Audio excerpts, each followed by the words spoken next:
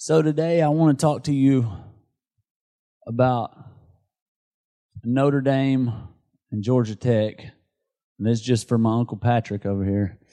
I got a good Notre Dame story. I made sure he was back in town for this one.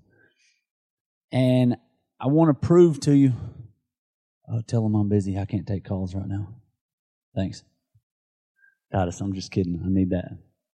There's note. I would put some notes on that. Thank you, sir.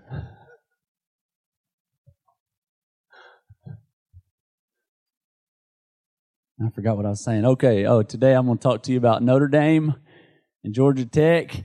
And I'm going to prove to you today that Jesus is a bodybuilder. That one's for Zach. And I want to get you to think about your expectation. Start thinking about that while we're talking. Your expectation. I asked you last week, and we kind of ended the message with me asking you, what do you expect? What do you expect out of life? What do you expect out of yourself? What do you expect out of other people? What do you parents expect out of your kids? What do you expect? I want you to think about your expectation. Most of the time, you get what you expect. I mean, usually that's how it works out. Let's read Philippians 1:18. Look what Paul had to say. Actually, I'm going to start reading in 20. I can hardly wait to continue on my course. I don't expect to be embarrassed in the least. On the contrary, everything happening to me in this jail only serves to make Christ more accurately known. I mean, if anybody had the right to be in a bad mood or to feel like things... Paul was in jail, and not only in jail, he was in a pretty bad jail, bad situation, and he didn't even really do anything to get there. But listen to his attitude. Regardless of whether I live or die, they didn't shut me up. They gave me a pulpit. Alive, I'm Christ's messenger, and dead, I'm his bounty. Life versus even more life. I can't lose. Paul's like, it don't matter. They kill me? Cool. If I'm alive, cool. I walk out my purpose. They can't do anything. God uses it all. Remember the scripture that said all things work together for the good of those that are called according to his purpose? Like Paul knew his purpose and he knew he was called by God. So he was at this place in life where I think all of us can go. And he was writing to the Philippians, the church at Philippi, telling them, hey guys, this is where I'm at. This is where you can be, to this place in life where what's my choice? Life or more life? Doesn't matter. I'm not afraid of death. Everything works together. As long as I'm alive in this body, there's good work for me to do. You woke up today, you took a breath, there's some good work for you to do. If I had to choose right now, I hardly know which one I'd choose. Hard choice. The desire to break camp here and be with Christ is powerful. Some days I can think of nothing better. But most days, because of what you are going through, I'm sure that it's better for me to stick it out here. So I plan to be around a while. Companion to you as your growth and joy or strength in this life of trusting God continues. You can start looking forward to a great reunion when I come visit you again. We'll be praising Christ and enjoying each other. Paul was so full of life that it didn't matter what happened, even what they did to him, because he realized it all works out. God's that powerful that he can use it. Even the pain. If they put me in jail, I'll preach. I'll worship. They threw Paul and Silas in jail and they just started singing worship songs and the chains shook and fell off and they got free. He's like, throw me in jail. That's okay. I'll keep preaching. I'll worship. I'll write letters to the church, which is now almost 2/3 of our New Testament, our Bible. That's okay. They can beat me, and I'll use the scars as an illustration. They tried to shut me up and just gave me a voice. I'm getting stronger and stronger. It's life or life. That the more I sacrifice, the more I gain. My reach, my voice, my influence, my hope, my love, my strength, my joy, it just seems to get bigger and bigger. The more I pour out, the more I give away. My world gets bigger and bigger. Remember that scripture, the world of the generous just gets larger and larger, and the world of the stingy gets smaller and smaller. Right? That's the place that Paul was at. He's just like, it doesn't matter. If I live, if I die, if they lock me up, if they beat me, I'm going to keep doing what I do.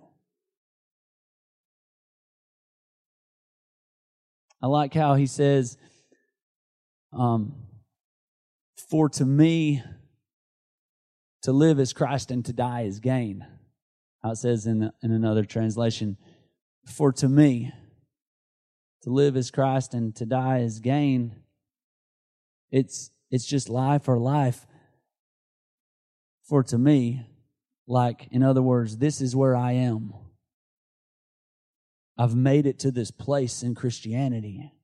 I've made it to this place in my relationship with the Father that to live is Christ, to die is gain. I'm good. I'm okay. Whatever happens, like, I can take it because I believe that I have sufficient courage. Like, I can take whatever comes. And I also, while I'm thinking about it, I said something last week, and I got emotional telling y'all that story, and I was telling y'all what I expect, and somebody pointed it out to me, and he was correct. But I had said in there that I expect to lose, and I don't mean that. I don't expect to lose. I always expect to win. I know I'm going to lose some in the future. I can't win everything, but I never expect to lose. So, thank you for pointing that out to me. I did not mean to say that, so I apologize for saying that. I don't ever expect to lose. That's why it hurt so bad when I did lose in that story I was telling you guys. Don't ever go into it expecting to lose. Oh, but Paul said, for to me, like, this is where I am, this is where you can be. And I expect it out of you. If you go and read this whole letter that Paul wrote to the Philippians, read the whole thing. It's a good letter. But Paul is telling them, that's what I expect out of you. Ever said that to your kids? Had a mom or a dad like, I expect that out of him, but not you. That's what my mom and dad used to say to me. Well, Levi did it. Well, I expect it out of him, but not you. I'm just kidding, not Levi. I just used his name because he's sitting up there. But really, out of other, somebody else, one of your friends do something and your mom say, well, I don't expect that out of you. You know better. So that's some of Paul's letters are like that. Like, I expect a little better out of y'all. You're supposed to be Jesus followers. You're supposed to be Christians. I expect that. What are your expectations? We as a worship team have been going through this little study, and we finished up today a thing on accountability. What do you expect out of each other? What are your expectations? Your expectations can draw something out of someone else. They will draw something out of somebody else. And that can be a negative thing or a positive thing. Either way. What do you expect? Some people just try to give other people what they expect. They have a whole bunch of different masks that they got to put on depending on who they're around. It's exhausting. It's not life and life. It's death and death. What do you expect? So, long ago, there was a coach at Notre Dame, head coach named Lou Holtz. and he had a young man that played for him. And I read this story. It was a really cool story. The guy played for him for 5 years. He was there. And the first year he was redshirted. And then the next 4 years he started on special teams. And every single game his dad had season's tickets. And his dad was on the fourth row up. And everybody knew where his dad sat. And his dad was just so proud that his son was playing college ball. Right? And so it came to the last week of the season, and the dad had been really sick, and long story short, Dad goes into the hospital, so the son takes off to head to the hospital, and he ends up in the hospital, and the dad passed away, and they had a funeral, and this kid missed the whole week of practice. And so he came back to the coach, to Lou Holtz, and he's like, hey, thank you for the flowers and everything. And the coach said to him, like, you know my policy. You missed practice all week. You're not playing Saturday. And it was the last game of his senior year, but he already knew the rule. Like, he knew that's what the coach was going to say. So he said, yeah, I understand.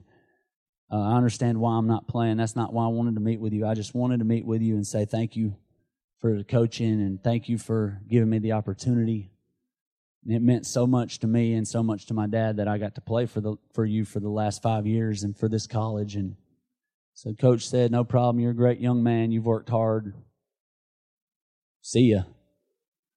And Coach, I guess he had talked to his wife, and the coach, Lou Holtz, tells the story that he went home, and that every single night after a long day at the school and of coaching, he would come home, and his wife was a great cook, and he would come home and she always had dinner for him. He walks in the door, doesn't smell any dinner. Walks over and looks in the dining room, no plates are set on the table. He's like, what in the world? Honey, is everything okay? She said, yes, everything's fine. Why? He walks and looks in the kitchen. He said, there's no dinner. She said, yeah, go back and look in the dining room. And he went back and looked, and that young man's jersey was draped over his chair. She said, when you take his game jersey and go to his dorm room and tell him that he's playing tomorrow, then you can have some dinner. And I'm not going to be cooking you dinner. If you don't do it, you won't get any more dinner from me ever again. He said, what, are you kidding me? If I do that, then other players are going to think they can miss weeks. She said, you heard me. He grabbed the jersey and stomped out the door. Goes up to the kid's dorm room, and he knocks on the door, and the kid opened up the door and said, Coach, what are you doing here? And he throws the jersey at him and said, you're starting tomorrow. Turned around to walk off, and the kid was like, what happened? And he said, don't talk to me, I'm hungry. Okay, cool. Kid said, all right, I'm playing. So the next day, he goes out there, and they go to start the game, and the very first play of the game, remember he plays on the special teams, so the kickoff team goes out, and the very first play of the game, he runs down and he hits one of the Georgia Tech players so hard that the guy fumbles the ball. And then he jumps up, picks up the fumble himself, and runs it back for a touchdown. Automatically, 6-0. Then they kick the extra point, so it's 7-0. And nobody else has done anything but him so far. So the coach gets this kind of crazy idea, and he tells his defensive coordinator, leave him in on defense. I want him to play the whole game. His last game. He's a senior, whatever. Let him play the whole game. So defensive coordinator says, you got it, coach. So he calls over one of his linebackers, who was a freshman, and he called him over and said, hey, you're sitting this one out. He's going to play linebacker. The guy's like, yes, sir. He goes and sits down. And so the game goes on. And during this game, make sure I tell it to you right. He was playing linebacker. He got 2 interceptions, 3 sacks, 8 solo tackles, a bunch of assists, and another fumble recovery besides the first one that he ran back for a touchdown. And they end up winning the game, and they go into the locker room, and guys are going crazy and hitting him on the helmet, and they go in there, and they sit down, and the coach is just like, what in the world? Now, he's not even started on the defense in 5 years. He's never even...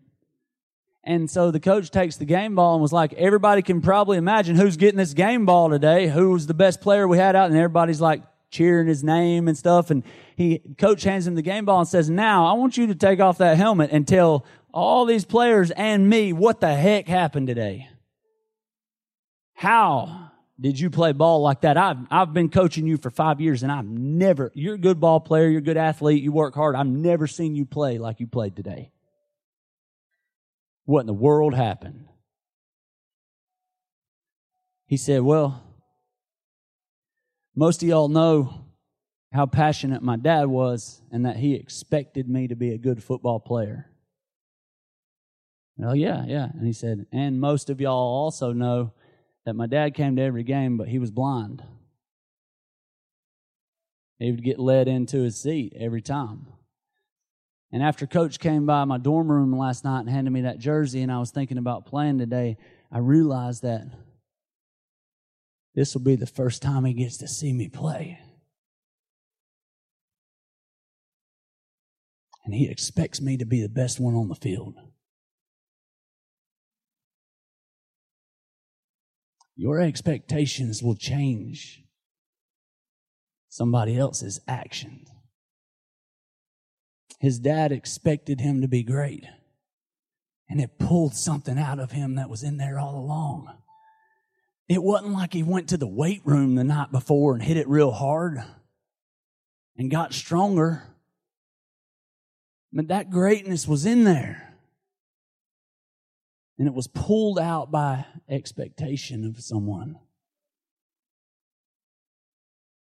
You know how big of an effect you have on the lives of the people connected to you, under your influence, around you. Pulled something out of him that was in there all along. It was inside of him. Paul expected great things out of the Philippians, and I expect great things out of you. And we will go to war on behalf of humanity because it's what Jesus did. And we want to look like him. Maybe you've been the older sibling, or you've had, either way, maybe you've been the younger one that always wants to do whatever the older one's doing. Tag along. That's what I want to be with Jesus. Like whatever he did, I want to do it. So he went to the cross, he sacrificed, he went to war on behalf of humanity, then so will I. Well, what exactly did Jesus do? Sacrificed everything, all the way up until the end. Why? Love. Love of the Father. Love of people. Great sacrifice equals great love. God so loved the world that he sacrificed. He gave the most valuable thing he had. Did you know you build what you love? Whether you know it or not. In your life, you're building what you love. And when you look back on your life, you can tell what you loved, what you poured into. And some people love things, and their whole life becomes about collecting their things. I don't want to start naming things to get too specific. But if you look at your life and at your checkbook and at your time, your talents, your treasures, you can tell what you love by what you build. What are you building in your life? We're all creators. We're created in God's image. But what will you create? You build what you love. When you look back at your life, and as time goes by, it becomes more and more obvious what you loved. Could be fame, education, maybe family, stuff. You give me about 10 minutes to look at your Facebook page, I can look at the page that you've built and just scroll down through it and tell you what you love or what you've built there. You are a creator, and you're building something every day. You're building relationships. You're building things with your word. You build what you love. Look at Matthew 16:18. This is when, just to catch you up on the story, give you a little bit of context, when Jesus was with all the disciples and he said, "Who do men say that I am?" And they start just saying all kind of stuff like, "Oh, some say Elias, and some say John the Baptist, and some say this." And Jesus is like, wait. I said, who do you say that I am? And then Peter heard from God and said, "You're the Christ, the Son of the living God." And so Jesus is like, ding, ding, ding, ding. Yep, you got it right. Verse 18, "And I say also unto thee that thou art Peter." Peter, a piece of the rock. "And upon this rock," what rock? Revelation knowledge that a man could hear from God, that Peter heard from God. "Upon this rock I will build my church, and the gates of hell shall not prevail against it. And I will give unto thee the keys of the kingdom of heaven." You know, if you got a pickup truck sitting outside and you don't have any keys, it's not doing you much good. You can't haul anything, you can't pull anything, you can't get anywhere in it. If you want to be useful and powerful in the kingdom, you're going to need the keys. "I'll give you the keys of the kingdom of heaven, and whatsoever thou shalt bind on earth shall be bound in heaven. And whatsoever thou shalt loose on earth shall be loosed in heaven." So Peter saw who Jesus really was. He saw Jesus. You're the Christ, the Son of the living God. He saw who Jesus was, and then Jesus immediately told him who he was. "Oh, you saw who I am? Oh, well, you're Peter, a piece of the rock." And then he told him what he was going to do. "I'm going to need you to help build my church." Jesus told him who he was and then what he would do. A lot of times we want to seek after what we're going to do first, or we want to try to find out what it is we're going to do, or then we have identity crisis and we try to figure out who we are and get told who we are and read self-help books. But if we find out who God really is, then He tells us who we are, and then we know what to do. If we'd seek Him and find out who He is and see His face and get a clear revelation of who God really is, then He tells us who we are and we know what to do. I want to see a new thing and get the order right. He is, I am, therefore I must. We know what we need to do. Speak what He is.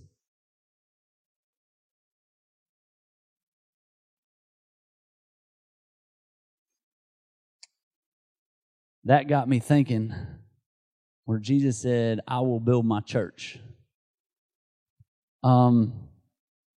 Jesus didn't build anything. Like, He didn't build any buildings, and there are no artifacts that they can prove that Jesus made or built, and He didn't hold any world records or, a place. He didn't build a building. He didn't build a house. Jesus didn't even write any books. A bunch of, we've got all kinds of writings and books about Him, but He didn't write any of them, which I was really happy to find out about, because several people have asked me about writing a book, because apparently that's the cool thing for preachers to do, is to write a book, and you try to sell your book and stuff. And I'm not going to write a book. So, nah, probably not. Now that I say not, then I'll probably have to later in life. But right now I'm going to say no, I'm not going to write a book. But Jesus lived his life in such a big way, such a powerful way. He had so much life that other people that were around him wrote books about him and for him. I'd rather do that. And nothing wrong with writing a book, because that might be your living life and your powerful, if that's what you're called to do. I'm not saying anything about, that's awesome. But I want to live my life in such a way with expectation, like Paul was talking about, to where I leave a mark. I leave the world a better place. I help humanity. So some of y'all can write some books. Don't make me look too bad. I want to live my life in such a way that people will write about it. So you build what you love. Jesus said, I will build my church. The church is not a building. We know that. Church is people. It's his body, his people connecting. We gather. Gather is what we do on Sunday mornings. We all just show up, and anybody comes in and anybody's welcomed. We gather, but then we connect. You connect to the piece of the puzzle that you're supposed to be connected to. We gather, connect, and then we serve. Serve somewhere, serve somebody, help somebody, contribute to the bigger good. Walk up and we give of our money that represents our time. We serve. Why? Because that's how you change the world. I can show you 100 different scriptures on it. We gather, we connect, we serve, and together we can change the world. Colossians tells us, I won't turn there, but it's familiar, I'm sure, to you, that Colossians tells us that Jesus is the head and the church is the body. You've heard the church referred to as the body of Christ. So the church is Jesus' body, right? And Jesus said, I will build my church. That's where I came up with that Jesus was a bodybuilder. All right. You build what you love. Jesus loved people. He loved his people connecting and being the church and being the hands and feet of his Father, a visible picture to the world of what God looks like, what real love looked like. You can see what you love by looking at what you build. There was this guy named David in the Old Testament. David that killed Goliath, and the dude that went from shepherd to king. Started from the bottom. Now he was here in the palace. But then at one point in his career, he got a big head. He started believing his own press. He started thinking that he was a bad boy, and he got there and he took all this by himself and he won all these wars, and he was probably the greatest warrior that Israel had ever known. He took more land. He defeated more enemies. He was a bad boy. Well, he started believing it. And so he got this great plan that he was going to number the army, that he was going to count the armies, and he knew he wasn't supposed to do that. It was a sign that he was trusting in himself and his armies and his strategic warfare over God. And some of his captains came to him and said, David, don't do this. They came and gave him advice. Don't do it. So he ignored them. Talked to other people, whatever. No, I'm the king. I can do it. No. Number them. I want to know how many. They gave him some advice, but he wouldn't listen.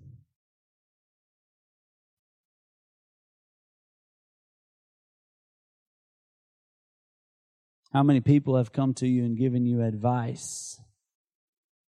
People that you've set up in your life. You know, David appointed those captains and those men. They were over his army for a reason, and they're coming to him and telling him, hold up. No, don't do this. And he already decided what he was going to do. I like how most of us will, when somebody comes and tells us something like that, no, you don't need to do this. Well, we go seek another opinion. I'm going to ask someone else, and our favorite scripture to use when we're doing that is, there is wisdom in a multitude of counsel. Are you really looking for advice, or are you looking for agreement? If you got to ask around about 5 or 6 different people before you finally get somebody to agree with you, then your plan's not good. You're crazy. Advice. They came to him. He said, no. Hey, my heart's desire, I don't know why, crazy, it's because I lost, whatever. I wanted to fight again in Brawl for a Cause this year. And training's not fun, and it's not fun to get in there and get hit in the face and all that. I don't know why. Save you the time of asking me. But I really wanted to do it. And something was said at a lunch that me and Jesse had with my pastor, Pastor Bruce, and Jesse was under the opinion that he was thinking that I shouldn't fight this year. Man, I went back and forth with it, and I was like, yeah, but I want to. I think it's what I need to do. And Jesse was like, well, is it? Does God want you to? Is it the right thing for you to do? Or is it just something you want to do for you? So I prayed about it and thought about it. And then I said to Jesse, I'll ask Bruce. And if he says, no, sit this one out, I'll sit it out. And if he says, yeah, you should do it, I'll do it. And I was like, oh, God, please, please, please, please say it. And he said, no, I want you to do it. Do it. Let's do it together. So it was just a misunderstanding of something that was said earlier, but it's hard to trust people in your life enough to, even when you really want something, if they told you, hey, you don't need to do that, to trust that they're hearing or seeing something, because and it's really hard to take a step back and look, but usually when you want something really bad, your judgment's not that good. And it's hard for you to hear God. Even if it is God, because you want it so bad, your feelings are so strong that 1 John tells us that God's the only thing stronger than your heart or your feelings. You need to listen to the counsel, people that God's placed in your life.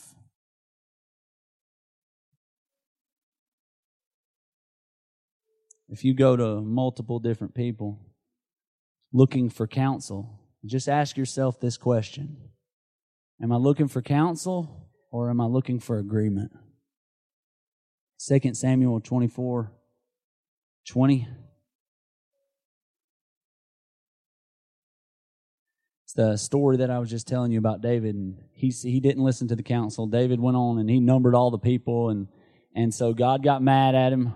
And God ends up killing 1/3 of the army. 1/3 of his army had to die. All those people. And when I first read that story, it kind of aggravated me. I'm like, God, why didn't you let him die? Why did 1/3 of the army have to die because of some dumb thing that he did? Well, why do other innocent people have to get hurt because one person does some dumb thing?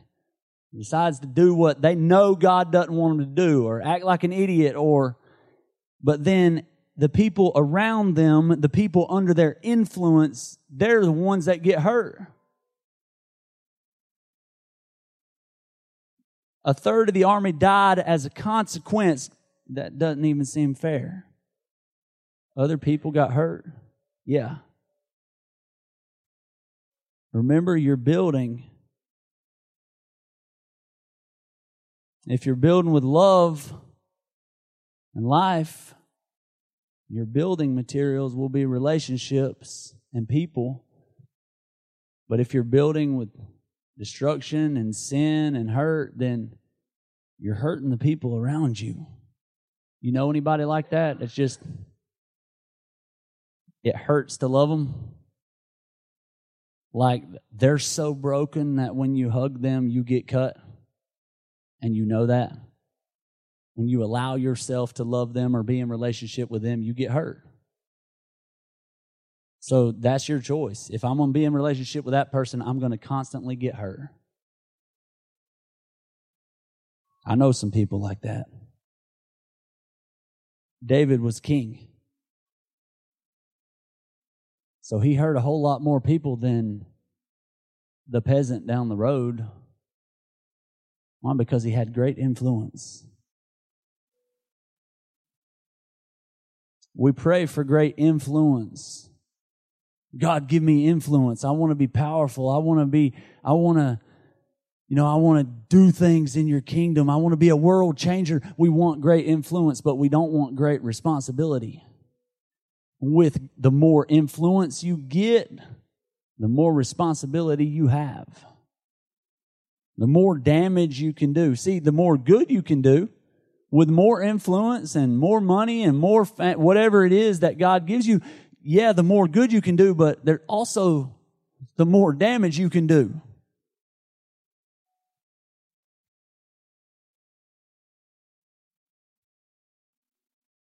You ever heard anybody say, I'm not hurting anyone but myself? How many times people have told me that? I go to try to help them or talk to them or pick them up somewhere or whatever. Oh, man, leave me alone. I'm not hurting anybody but myself. Every time somebody's ever said that to me, it was a lie. In fact, they hurt me when they said that, because that let me know they didn't realize, or either they weren't willing to admit, how many people and how badly they were hurting others. You don't just affect you.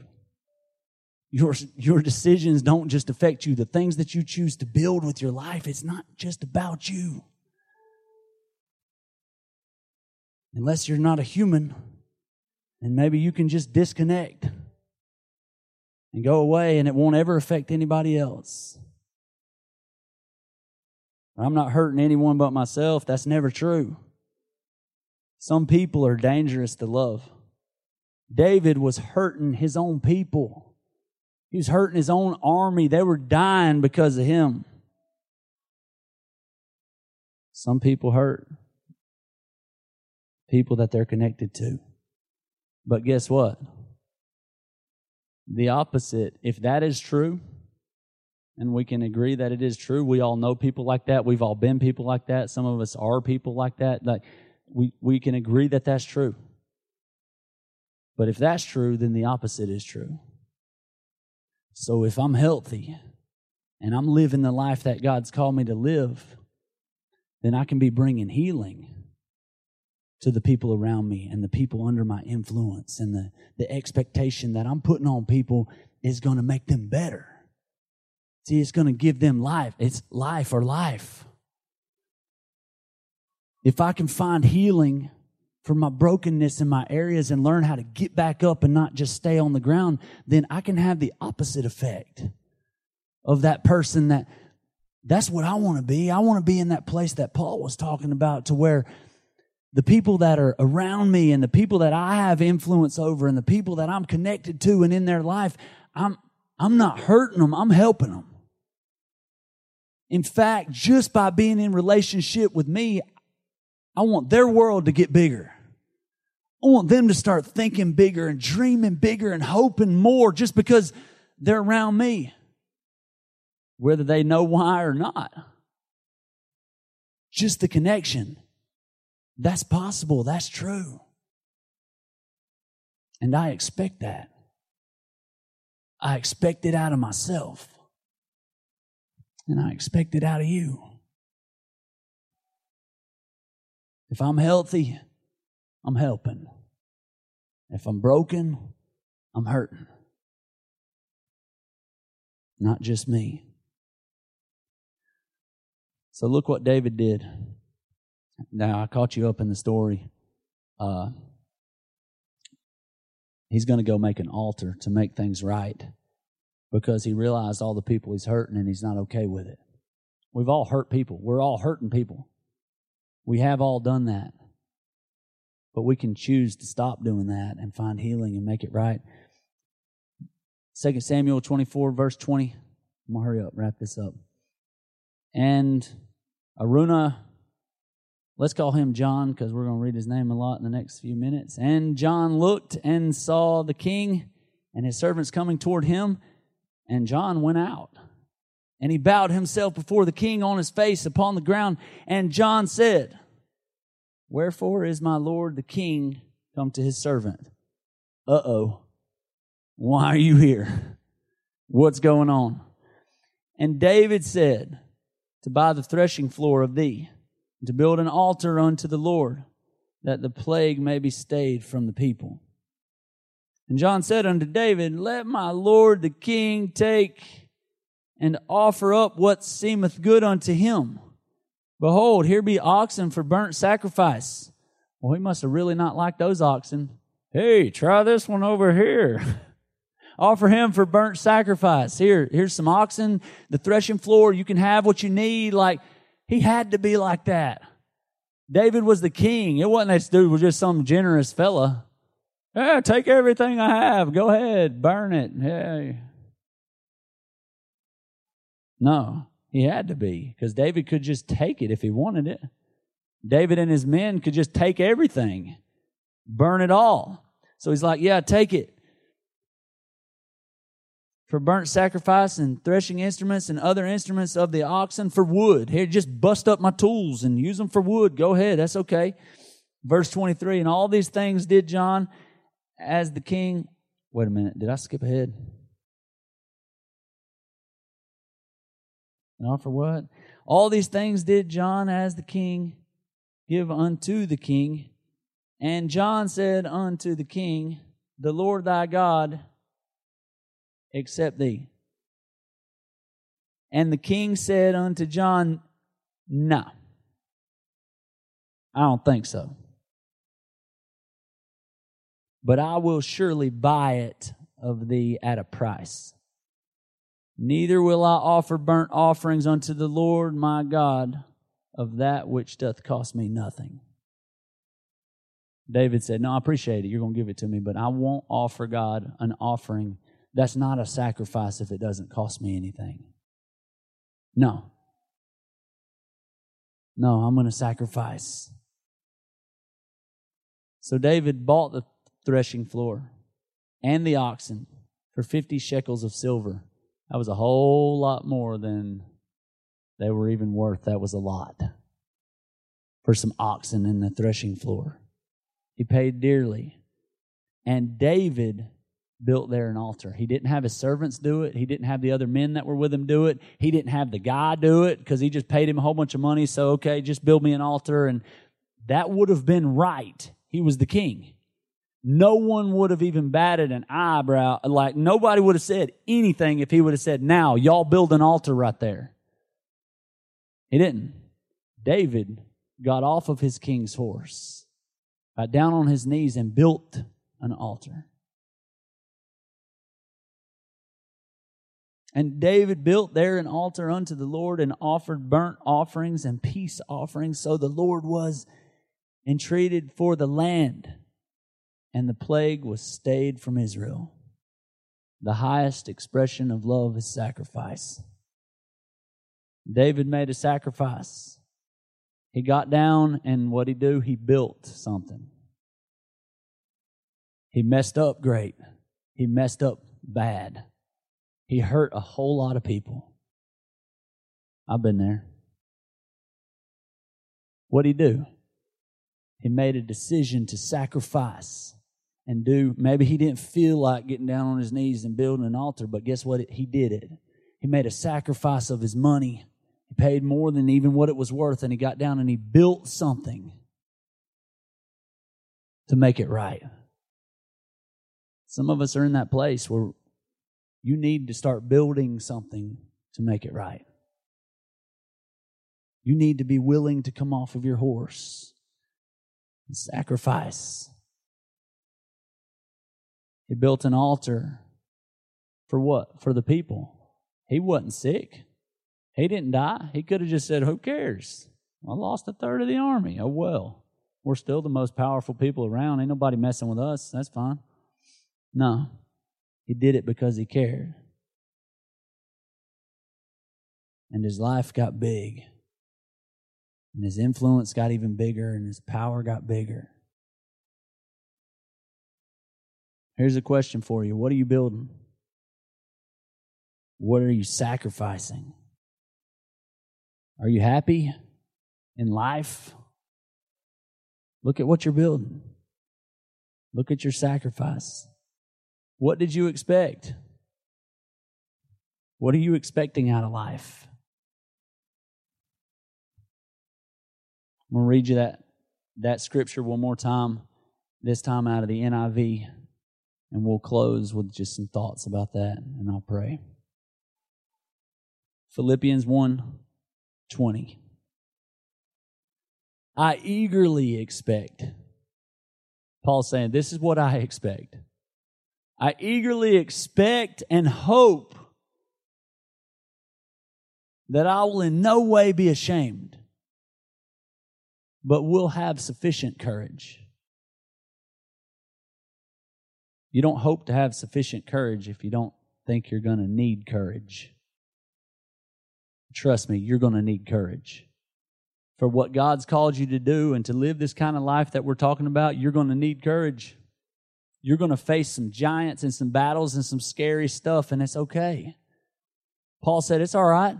I expect and I hope that I will in no way be ashamed, but will have sufficient courage so that now, as always, Christ will be exalted in my body, whether by life or by death.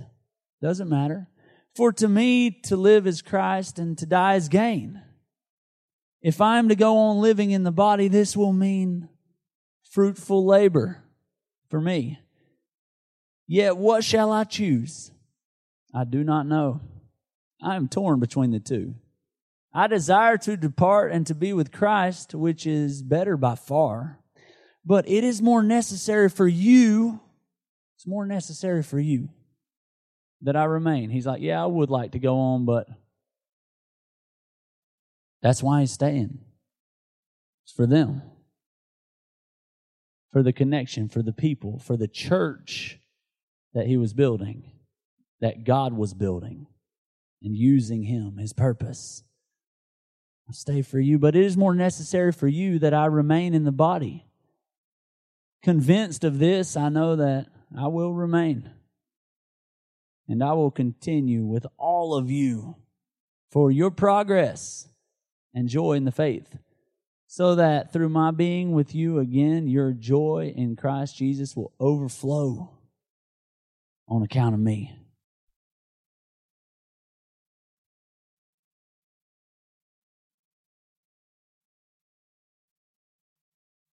What do you expect?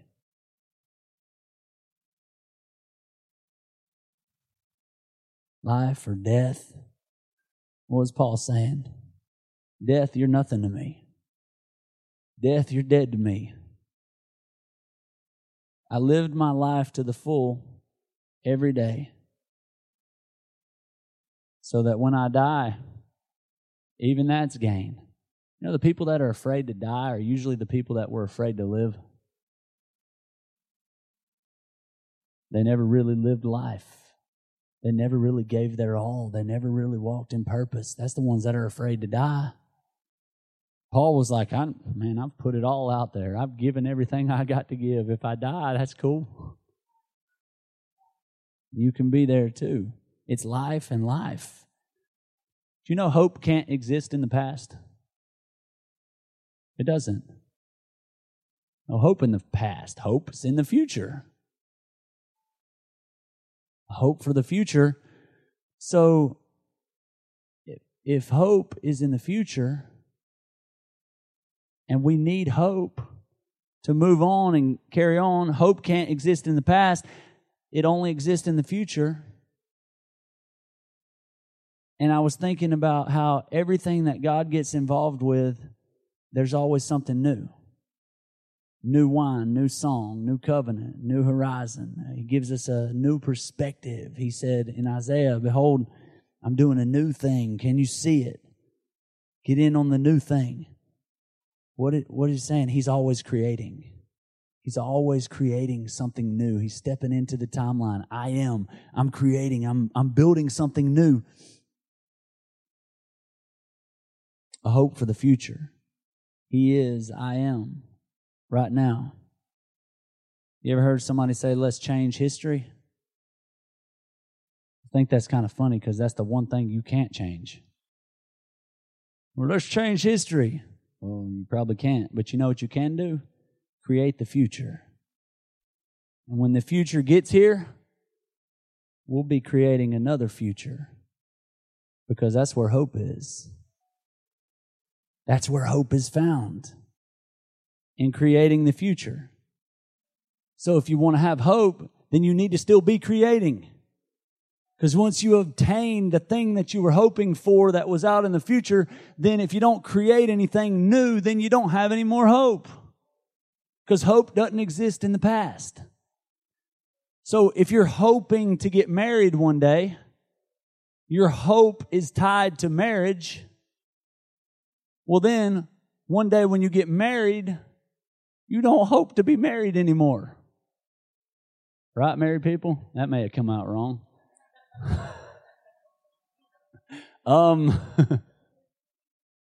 You get what I'm saying? Goal obtained. Check. Now you don't hope for that because you're good with what you have. Let me explain myself. Okay? I would like some chicken wings to eat while I watch the game today, so I need to make that a little more clear.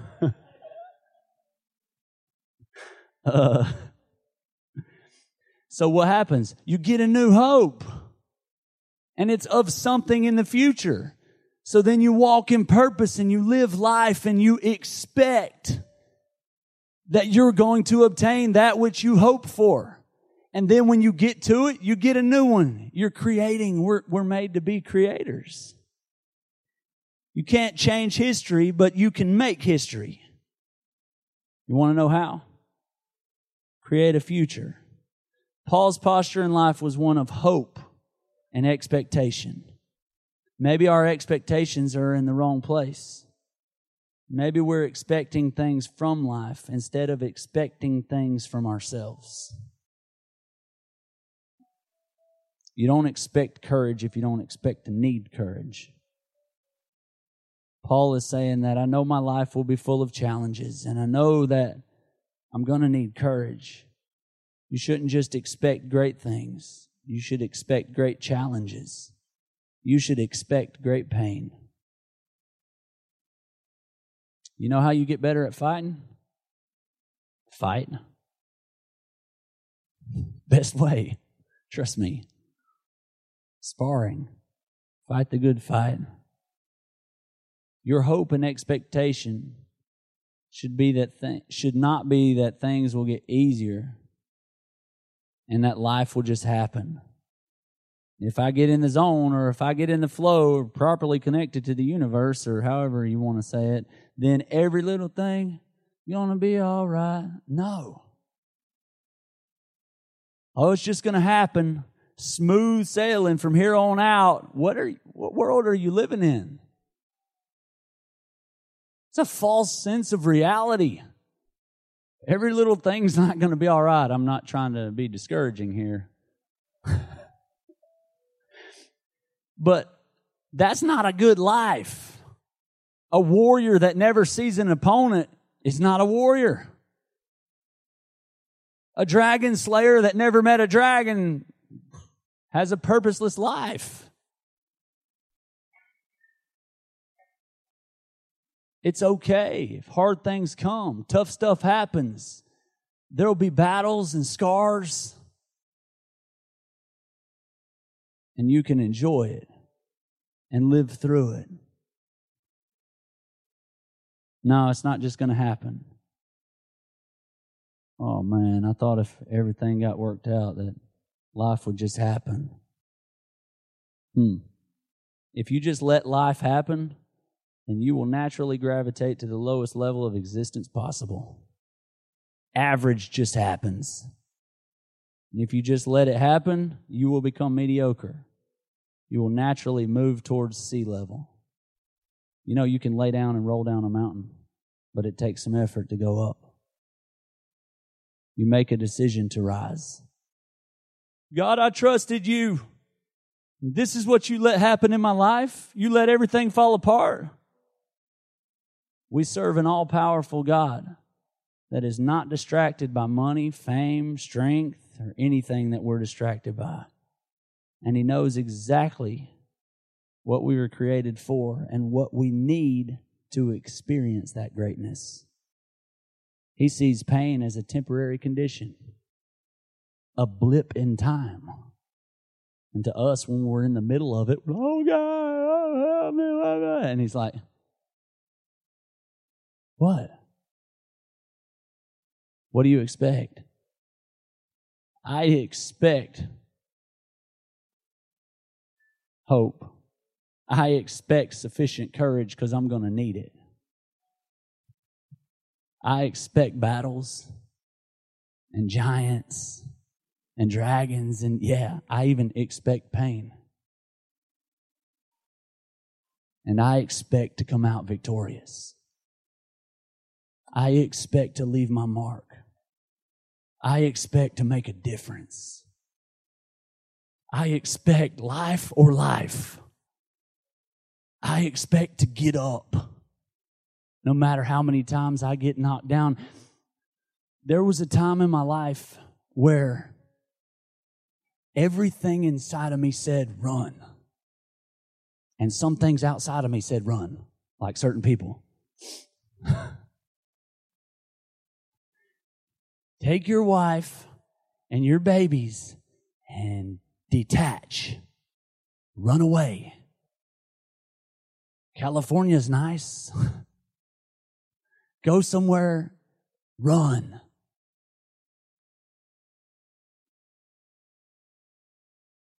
And I never really connected those two until I read that. Paul, he said to me, I could run away and it would probably be better for me, honestly.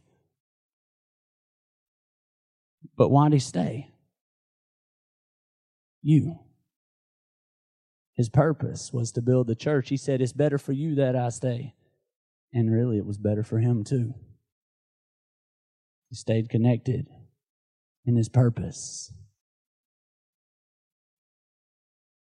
I stayed because of what God has called me to build.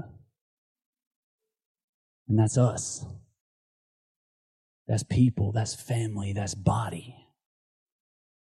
That's His body. I want to build what Jesus built. Jesus built humanity. Jesus built the church, the people.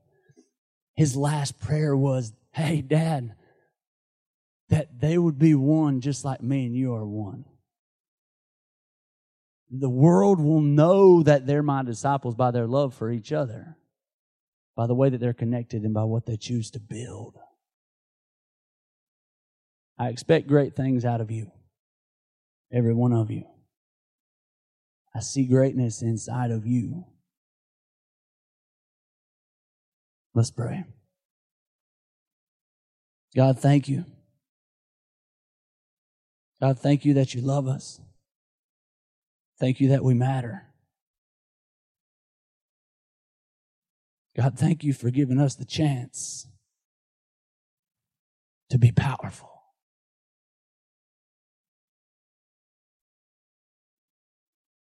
God, thank you that we don't know everything,